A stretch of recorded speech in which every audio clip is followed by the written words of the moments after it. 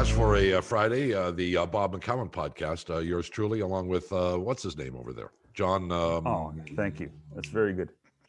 Cannon, as best I recall. Still in Edmonton, huh? Yes, sir. Living the dream, Bob. Stay safe. Still cold there, I imagine. He is the general manager of the St. Louis Blues and now the general manager of the Canadian Olympic team. Doug Armstrong joins us, I assume from St. Louis, Mr. Armstrong? No, Phoenix, Arizona today. Oh, really? Do tell. Yeah, we're in the midst of our 7-game series with the Coyotes. Can you imagine that you play in a regular season? You because of COVID and because of the schedule, you play the same team 7 straight times. Well, we got to play better. I know that, or else it's going to be a sweep for the Coyotes. Yeah. Hey, but your sweeps are supposed to be 4, not 7. You know? Obviously, we want to get to the Olympic team and all that kind of stuff. One of the things that we've opined here on this program with this unique schedule that exists, where you're playing teams multiple times in succession, is there any relationship to what you go through in a playoff series, given that the guys get to know each other, you have familiarity with what the other team is trying to do. Obviously, hostilities are always possible when two teams play each other on a regular basis. Is there any similarity? Have you noticed? I think early in the season, you do feel that in these back-to-back games. It's going to be interesting when you get maybe 3/4 to 2/3 to 3/4 where your playoff fate is either is down in cement one way or the other. It's going to be hard to play back to back if you're not playing for anything. But right now, with everything that's on the line and everybody's still fighting, you do see that animosity and the understanding of each other. When we got the information we're going to play 4 in a row, it seemed like a lot. And then just a quirk in the schedule, the teams we were supposed to play were Minnesota and Colorado, and the teams Arizona were supposed to play were Minnesota and Colorado. So we just decided to keep this party going and play 7 of our 8 games in a row. Doug, one of the interesting things about the way the divisions are aligned is that you really have to pay attention to, in your situation, to 7 other teams. How do you keep track of the rest of the league like you used to be able to, like you used to have to? You used to have to watch what, Winnipeg did. Well, Winnipeg's not in your division anymore. You used to have to pay attention to what the Rangers and Washington did because you'd play them a couple of times. But you don't have to do that right now. No, and really it's difficult to make trades too right now with the quarantining of each place. So I'm fortunate, actually. My moonlighting job allows me to, I have to watch. I want to watch those games a lot more intently than maybe I would if we just knew that we weren't going to play anybody different until you got to the Final Four. It's certainly a difference. And I stay obviously in contact with our pro scouts about potential trades, but I think it's going to be a difficult market to do that. It's hard to get if we're to deal with the North Division, it's hard to get a player across the border right now. Visas aren't as expedited as quickly as they were in the past. And if you lose somebody for 14 days, that's potentially, 5 or 6 games. And that's a long time. So big decisions have to be made before making any trades. And then no one's out of anything yet too. So no one really wants to make a trade until that happens. So you've seen a couple, but it's not the normal season for sure. How advantageous has the taxi squad been? For us, it hasn't been a big deal because we haven't had any COVID. We've had a few injuries now, which makes life a little bit easier, but it does come with its pitfalls too. Traveling with 29 players is something we're not used to. It's the coaches really would like to get their 18, maybe 19 skaters and 2 goalies on the ice for practice.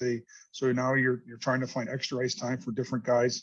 You're sort of making decisions based on who's going to play with what given night, and that player that normally skates with your group might go into the taxi squad, or you want to reward somebody that's having a good practice to bring them up to the main squad. So it's nice to have them around because you don't have to fly guys in and out when you need them.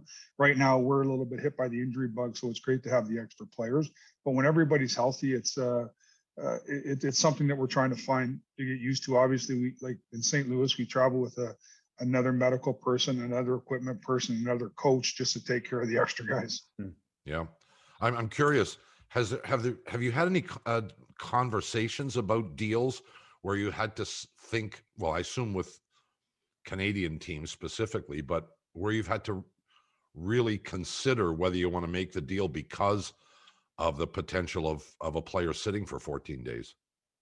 Yeah, we're right in that window now where teams are starting to get more active in conversations. But I'm always talking to our immigration people on, okay, this is a Canadian that lives in Canada that's never been in the States. What's that going to take? This is a European player that has a double visa to cross. What's that going to take? I know our visa people say, can you just trade for Americans? It's so much easier. Well, sometimes yes, and the answer generally is no, not all the time. Are you, Doug? Are you? I know we've joked about the Arizona series here, but are you happy with your team right now? I wouldn't. We're accepting of our record, but I think we're like a lot of teams where you see really good play for you. You hope now it gets to 50 minutes. It's hard to play a complete game for 60, no matter what it is. But what I've seen just watching our team and other teams, that you can have flashes of dominant play for 8 or 9 minutes, but it's hard to stop the other team from doing the same thing. So our special teams, Johnny, haven't been good at all, and we need to improve that if we want to stay competitive with the top teams. And I think we will. I think when you look at our penalty kill, for example, 3 of our best performers are gone, 2 retired, and Steen and Bolmeister, and 1 decided to play somewhere else in Petrangelo. So it's not surprising that it's taken a little bit of time for that.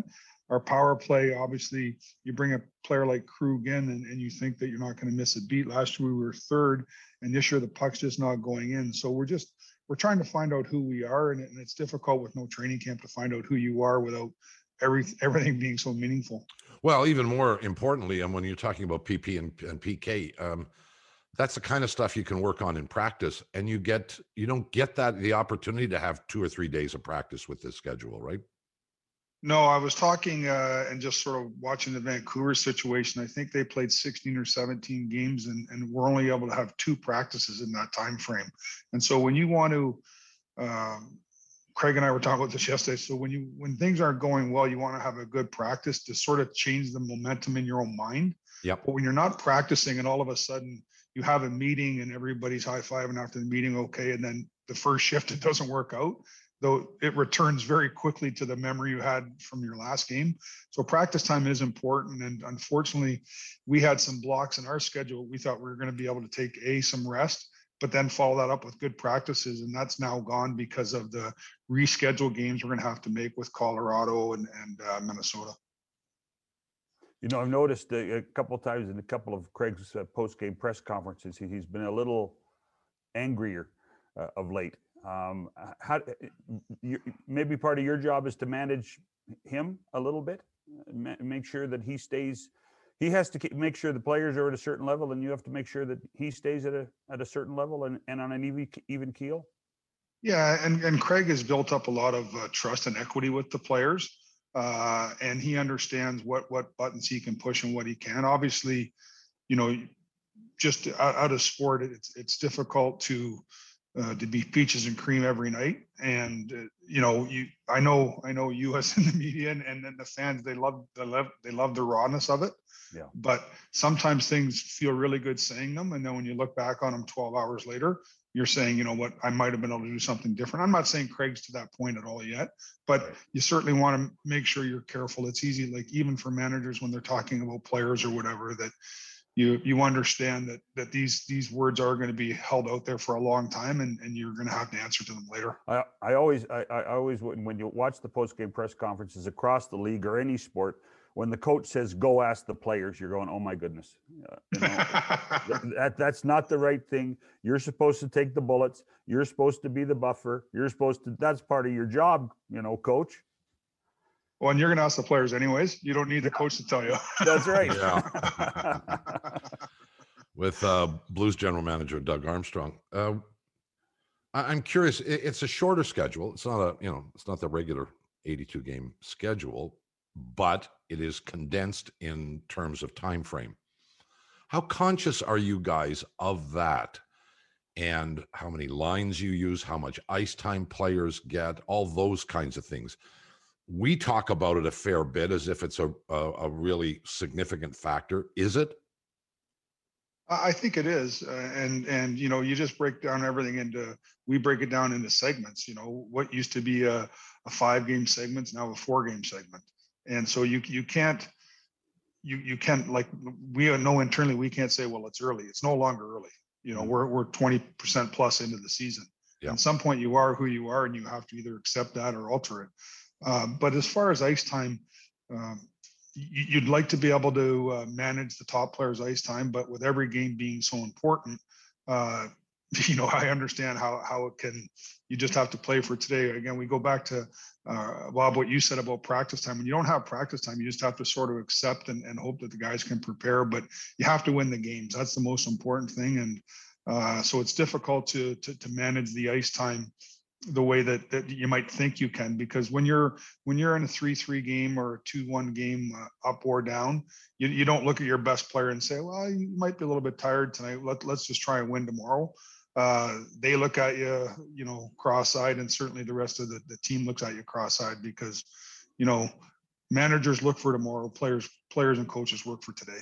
Well, one of the other theories that's we've always kind of subscribed to, and I say we is kind of a generic, is home ice matters, and home ice or home field in any sport matters. And why? Well, there are idiosyncrasies with different buildings, arenas, bounces, little things that players would get to understand and maybe be able to take advantage of.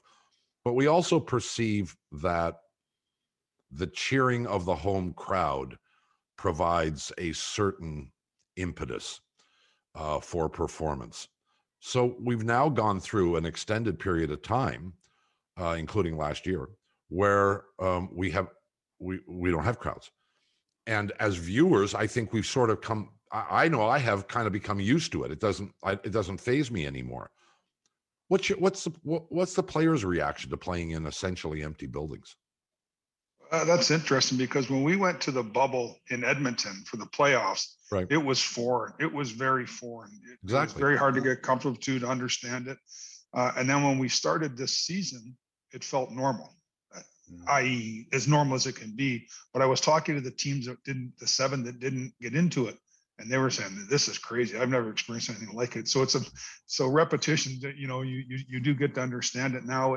I would say right now, we were allowed to have 1,400 fans in, and it was nice to see faces, but it no longer is an effect on the game. You just walk in and you just know what it's going to be, and you have to prepare for it. It's going to be interesting to see how young players that have never played in front of fans respond to when these buildings get filled up. Mm-hmm. There's going to be a dynamic that we're all going to have to get used to, and hopefully sooner than later, when we do have fans again, and they're either cheering or booing as they see appropriate. But it brings up the real question: is there such a thing as home ice? I mean, every rink now is almost identical except the different colored tarps. And so when you're at Enterprise, is there really advantage for you versus when you're in Glendale for these games against the Coyotes? I would say that over the years, the NHL has minimized the value of home ice. It used to be in the face-off dots, the home team put their stick down. Now it's depending on, the position of the puck.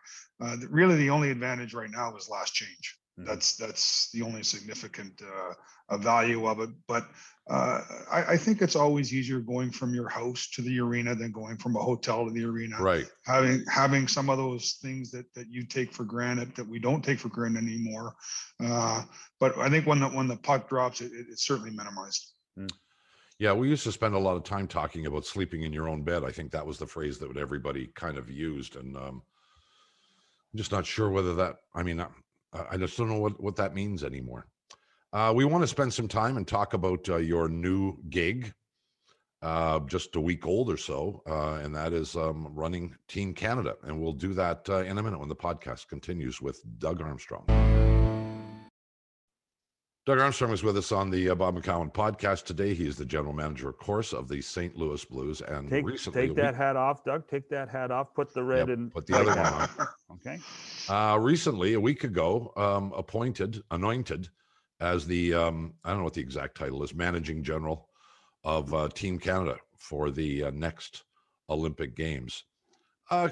Look, it's a simple thing, but it's got to be a big thrill, isn't it?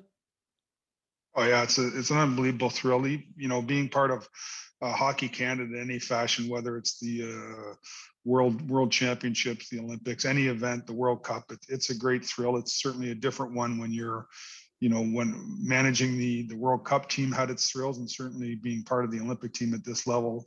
But working and understanding from the people at Hockey Canada and Steve Eisenman, it really is a group effort. But anytime you're associated with Hockey Canada, it's an honor. How is it different than running an NHL team? I think that an NHL team, you understand that the goal is a long way away, and you're building a process. Building the process for the world. Let's say you go to the World Championships. That's much more like an NHL team, because you have exhibition games, you have a long play-in round, you're together for a month, you get to know each other. This is now get your team together. You have 13 days from the 14 days from the first to the last game if you play in the last game. So you have to come up with synergy quicker, and it's easier in some fashion too, because if players aren't getting what they're used to, it doesn't have enough time to fester and grow for anger to set in that they're not getting the ice time that they could if you're there for a month with them. Yeah, this is a kind of a stupid question, especially in the midst of COVID, because I know none of us interact with other people on any kind of a regular basis. But any sense of what it's been like in just the last week, being a Canadian living in St. Louis, having been there, in the U.S., working in the U.S. for many, many years?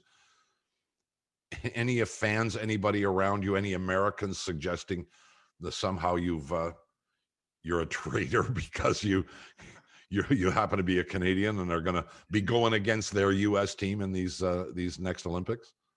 Yeah, I was just going back there. There's always good ribbing from your friends, that your neighbors, the people at Sure. If you golf or whatever, about we root for you. Usually, we're not going to root for you now, but the peer group that you're with right now with COVID, they're all very respectful and they understand it. But as it gets closer, people want to see their home country win. I don't blame them, and I know what country I want to see win. Well, yeah. and particularly when you consider what a real hotbed of hockey St. Louis has become for the Americans, and when you think of the impact that young American players coming out of the hockey community that the Blues helped promote over the years, that to me is a fascinating little sidebar to this story. And also, yeah, we have Keith the Chuck here and both his sons. I'm not professing to understand what the Americans will do, but I would imagine they're going to be on their short list of players to play. And so not only you have Olympians, you have St. Louis Olympians going against our own team. And I know Keith was part of the Team USA hockey at the World Junior on their management staff, putting that together. And so there was that general ribbing that we had with him too. So it's St. Louis has done a great job of players that played here, stayed here, coached. I think it started with Bals McRae. I know Al McGinnis coached. You got Jeff Brown coached, Chuck coaches, Jackman, Andy McDonald are coaching now. So there's so many guys that make St. Louis their permanent home that have helped grow the game. I think you probably are aware of this, but when your name was announced to run Team Canada, immediately various hockey puck analysts started projecting what the roster would look like. And I don't think I'm wrong here, John, but the consensus was this might be a less experienced, younger roster than we may have been used to in previous years. Would you say that's accurate? Yeah, I think Doug probably endorsed that too, right, Doug? Yeah, for sure. I think that your turnover happens every year, and because we were going from 14 to 22 and missing 18, a lot of those players that would have got their feet wet in 18 that would have been asked to take a much bigger role in 22 are going to have to enter taking a bigger role. Mm-hmm. That's just the reality of it. There, There's so many great young players, and if you look at the players that played in the World Cup of hockey, a lot of those guys are going to take that step, that played for that young guns team.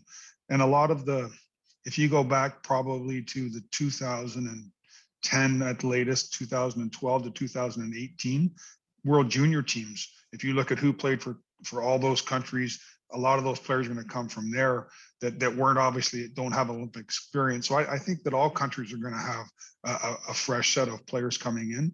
And Hockey Canada was very fortunate to sort of give this flag to that group that played in North Dakota and say, okay, for the next decade, you guys just take this and we'll just follow along, and you guys keep winning gold, and we'll all be in it together. And that group had a great run, but obviously there hopefully be a couple of players from that team, but it's not going to be like it was in 10 and 14 in the World Cup, where there's that many from that one team that has familiarity with each other. How many coaches have called? Not many coaches called it. It's coaches' agents have called. No, but it's going to be it's like the players. There's going to be a long list of guys that we can choose from. And I think like any staff, it's not, and you guys know, you talk to them, there's some coaches that are wired to be a head coach that wouldn't make good assistant coaches. And some coaches that are head coaches would make good assistant coaches. It's like we all got to play together in the sandbox, and we got to find the right guy to lead them. And then you have to input guys that are, especially on running the D, the power play, the penalty kill, but also are open enough to share. What I've learned in these international events is the people that are one and done in this is if you're not allowed to be honest and share about not only about your players, but about your philosophies to help us win. There's certain things you just have to bare your soul if you work for Hockey Canada, because you're there for one reason.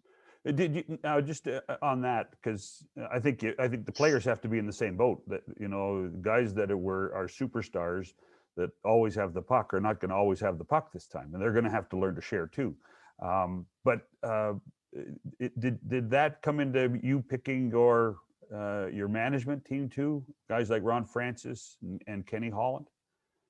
Yeah, I think a little bit like we were talking about, it was nice it was important to have Ken on the staff because he had been there, riding shotgun with Steve Eisenman for a number of years at 2 Olympics. We worked the World Cup together, but it's also, you need fresh blood. You need that next generation that's going to take over. So that brings Ronnie Francis in, that brings Don Sweeney in, and then Roberto Luongo, which is someone that's just recently played. So you try and touch all the bases when you're putting these staffs together. And how did the Luongo thing come about? Was that your idea? Was it, or did somebody suggest it? Because that of all the guys, that one was the little one that was a little bit of an eyebrow raiser for lots of people. Yeah, I'm a big believer in knowing what I don't know and not telling the experiences that I've never had, and that's stepping on the ice at that level. And so I've always liked, whether it's in Dallas or in St. Louis or with internationals, have someone that been there, done that recently, that can relate to these players. Then you look at, obviously, the most important position. So who had those characteristics of guys that have recently retired that played, and then you want them in the game. It's one thing to bring someone outside the game in there that doesn't have the resources during COVID to watch games. Analytic departments are bigger. Roberto has a lot of resources at his disposal. Plus, he understands the most important position in the game. So he was an easy choice. And then, the NHL has been to 3 of the last 4 Olympics, and he's been at all 3 of them. So hearing him talk about, going as a third guy, going as a second guy that became a starter, and then potentially going as a starter that became a second guy. So and I saw how he handled 2 of those 3 with grace. I wasn't in Torino, so he's a perfect fit, I think, to add to our group. And in today's society, I looked at Kenny and myself and Don Sweeney. We had 0 followers on Twitter, so we had to get our Twitter base up there. So we had to bring Louis in. Well, so here's a question. I think I'm right on this. Historically, most of the assistant coaches for Team Canadas have been head coaches in the NHL. I don't think I'm wrong in suggesting that. That's right. Yeah. Is that, do you think that is the normal, acceptable direction to go? Or does it make any sense to look at assistants who maybe have had success with a particular specialty? I'm just wondering if you have a philosophy about this at all, Doug. Well, I think the philosophy it's the head coaches that get the first look. But if you look at 2014, Ralph Kruger was on that staff, and he came with just strictly a European background of someone that knew the European players, that knew the tendencies of the coaching staff, not really the players, not all the players, but a majority are going to come from the NHL. So I think as management, we're going to know them, but we don't know the coaches. So you need someone to go to the Cariella Cup. You need someone to go to some of these different tournaments that can understand this is how the philosophy of this guy, this is what he works at, whether it's a Swedish coach or the Finnish coach. And I'm not saying we'll have that again, but I thought it was a benefit for Sochi. But also it works off of, okay, you're going to be the head coach. John, you're the head coach. What do you need to fill out the canvas? What, right. What areas do you, and then you go to work on trying to create that staff. But I've thought about that quite a bit, Bob. Is like, if you're a great assistant coach in one area, you're going to have the respect of the players. And if you have that, they just want to win. They want the proper information. They don't want information overload. And that's one thing that the coaching staff I've been around have always done a great job is there's the preparation, what is left on the cutting room floor, I guess, is there's a ton of stuff left on the cutting room floor that doesn't get put to the players, because in an event like this, you have to be careful not for information overload. What's really interesting to me, hockey is one of the few sports where the assistant coaches don't have any additional designation beside that title. They're assistant coaches. And the average player or average fan may not know what that assistant coach does, what his expertise is, et cetera, et cetera. Now, that does happen, but you're right. Well, okay, baseball, you know who the hitting coach is, you know who the pitching coach is. Football, every single coach has some designation, so we know exactly what he looks after. Why has that never evolved in hockey? Any idea? I think it's a more of a fluid team sport.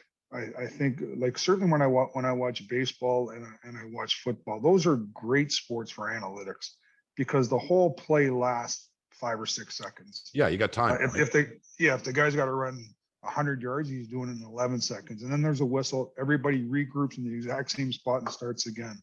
Where hockey just isn't formulated for that. I think you can find statistics to say whatever you want in hockey, and we do use them. But it's becoming more and more like that behind the scenes. Again, dating ourselves, they used to have a goalie consultant that would come in once every month, take the guy out for a couple of beers, make sure he was still sane, and then go back and leave. And now you have a goalie department. We have an NHL goalie coach, then you have a minor league goalie coach, then you have a scout for the goalies. Right now we have a skill development coach, we have a skating coach. So I don't think it's as pronounced publicly, but I think underneath the current, there's a lot going there. But I don't think it affects our game. So if you're going to go to game tonight at 7:00, there's only going to be X amount of coaches there at 5:00. But usually at home the next day, there's usually a couple more floating around. By the way, it should be, we should mention when you talk about Olympics and assistant coaches, there was no greater assistant coach in Olympic history than Wayne Fleming. And what Wayne did for Pat Quinn in 2002 and the success that he had, unfortunately he passed away, but Wayne was the ultimate assistant coach for Canada over how many Olympics and how many World Championships. He did a marvelous job. But so what's your timeline on naming a coach? I'd say post playoffs. I think just because of the condensed schedule that we're all working under, it's always a great honor to be named part of the coaching staff. But as a Canadian, it also comes with responsibilities of media responsibilities, and then quite honestly, your mind does start to move around. I think we'll have our coach in place in our mind before that point, but I don't think there's any sense of adding extra pressure to a guy as he's trying to prepare a team for a playoff run. And I said it jokingly with a caveat, unless they're playing St. Louis at some point, and I can get him off his game doing it that, but most likely it'll come post playoffs. Before we let you go, I kind of a two-part question. Number one, is there a whiteboard anywhere in your office and your home that's got a list of players on it that you have started scribbling in the past week to start the process of trying to think of who you might be looking at? That's part one. And part two is, if there is, did you start it the day or the minute after you got hired for the job? Well, there is a whiteboard, and it does change. Interestingly, though, Bob, when the NHL and the NHLPA agreed to the last CBA, this was the first time they put in there that their priority is to go to the Olympics. It wasn't an afterthought, and that's the first time I heard from Tom Rennie. So we've actually been doing this prior to last playoffs. The group that's here, we invited Roberto into the group after the bubble.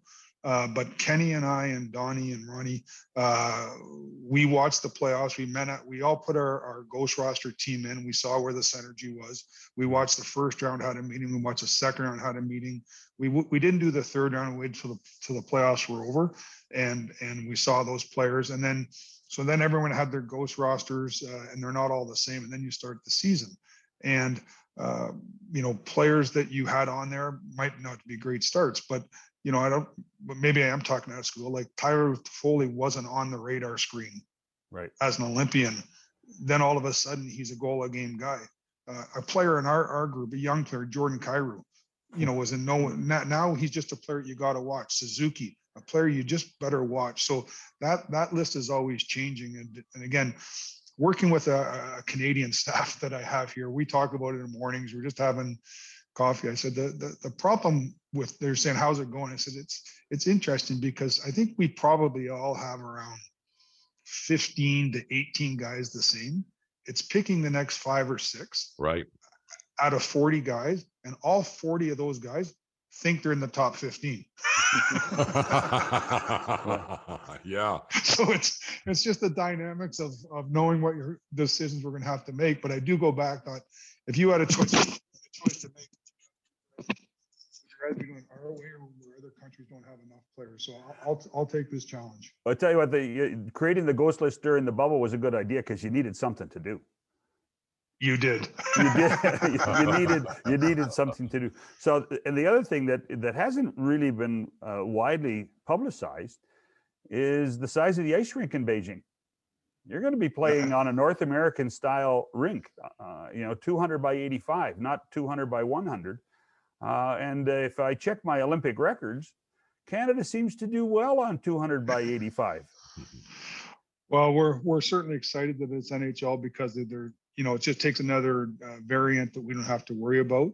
But I think, again, so many NHL players are playing from that. Again, we go back into the coaching. It might be harder for international coaches that don't play on this ice to prepare their players, because they don't have that that understanding. But at the end of the day, I sort of go back to everything I sort of, when I'm putting this together, goes through the World Juniors. Who've been dominant teams at the World Juniors over the last decade? They're likely going to be the teams that rise up here. You're always going to have somebody come from left field. Like you look at the German team right now, and they do have a few good players, and you get a few good players and a hot goalie, and that means an early exit for somebody. So you have to be prepared for everybody right now, but it's going to be a great event. And the ice surface, I'm not saying works into our advantage. It certainly doesn't work as a disadvantage. Right. Mr. Armstrong, of course, we wish you success with the St. Louis Blues over the balance of this season, and longer term success with the Canadian Olympic team. And hopefully we'll have an opportunity to chat before this season ends, and then who knows, before the Olympic Games. We thank you very much for the time today, and stay safe. Guys, thanks a lot for having me on. I enjoy listening to you, and stay safe to you and all your listeners. Doug Armstrong, General Manager of the St. Louis Blues and Canada's Olympic hockey team. If you like the show, subscribe to your preferred podcast platform. For Shannon McCowan, have a nice weekend. See you Monday.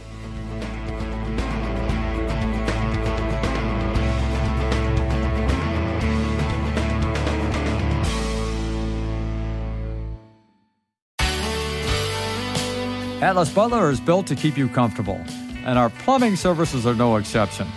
You can rely on Atlas Butler for trusted, convenient plumbing and drain service. Our expert plumbers and drain specialists can take care of anything, from a broken water heater to a clogged drain. Call today, get it fixed today. That's our pledge to you. Atlas Butler is at your service. Call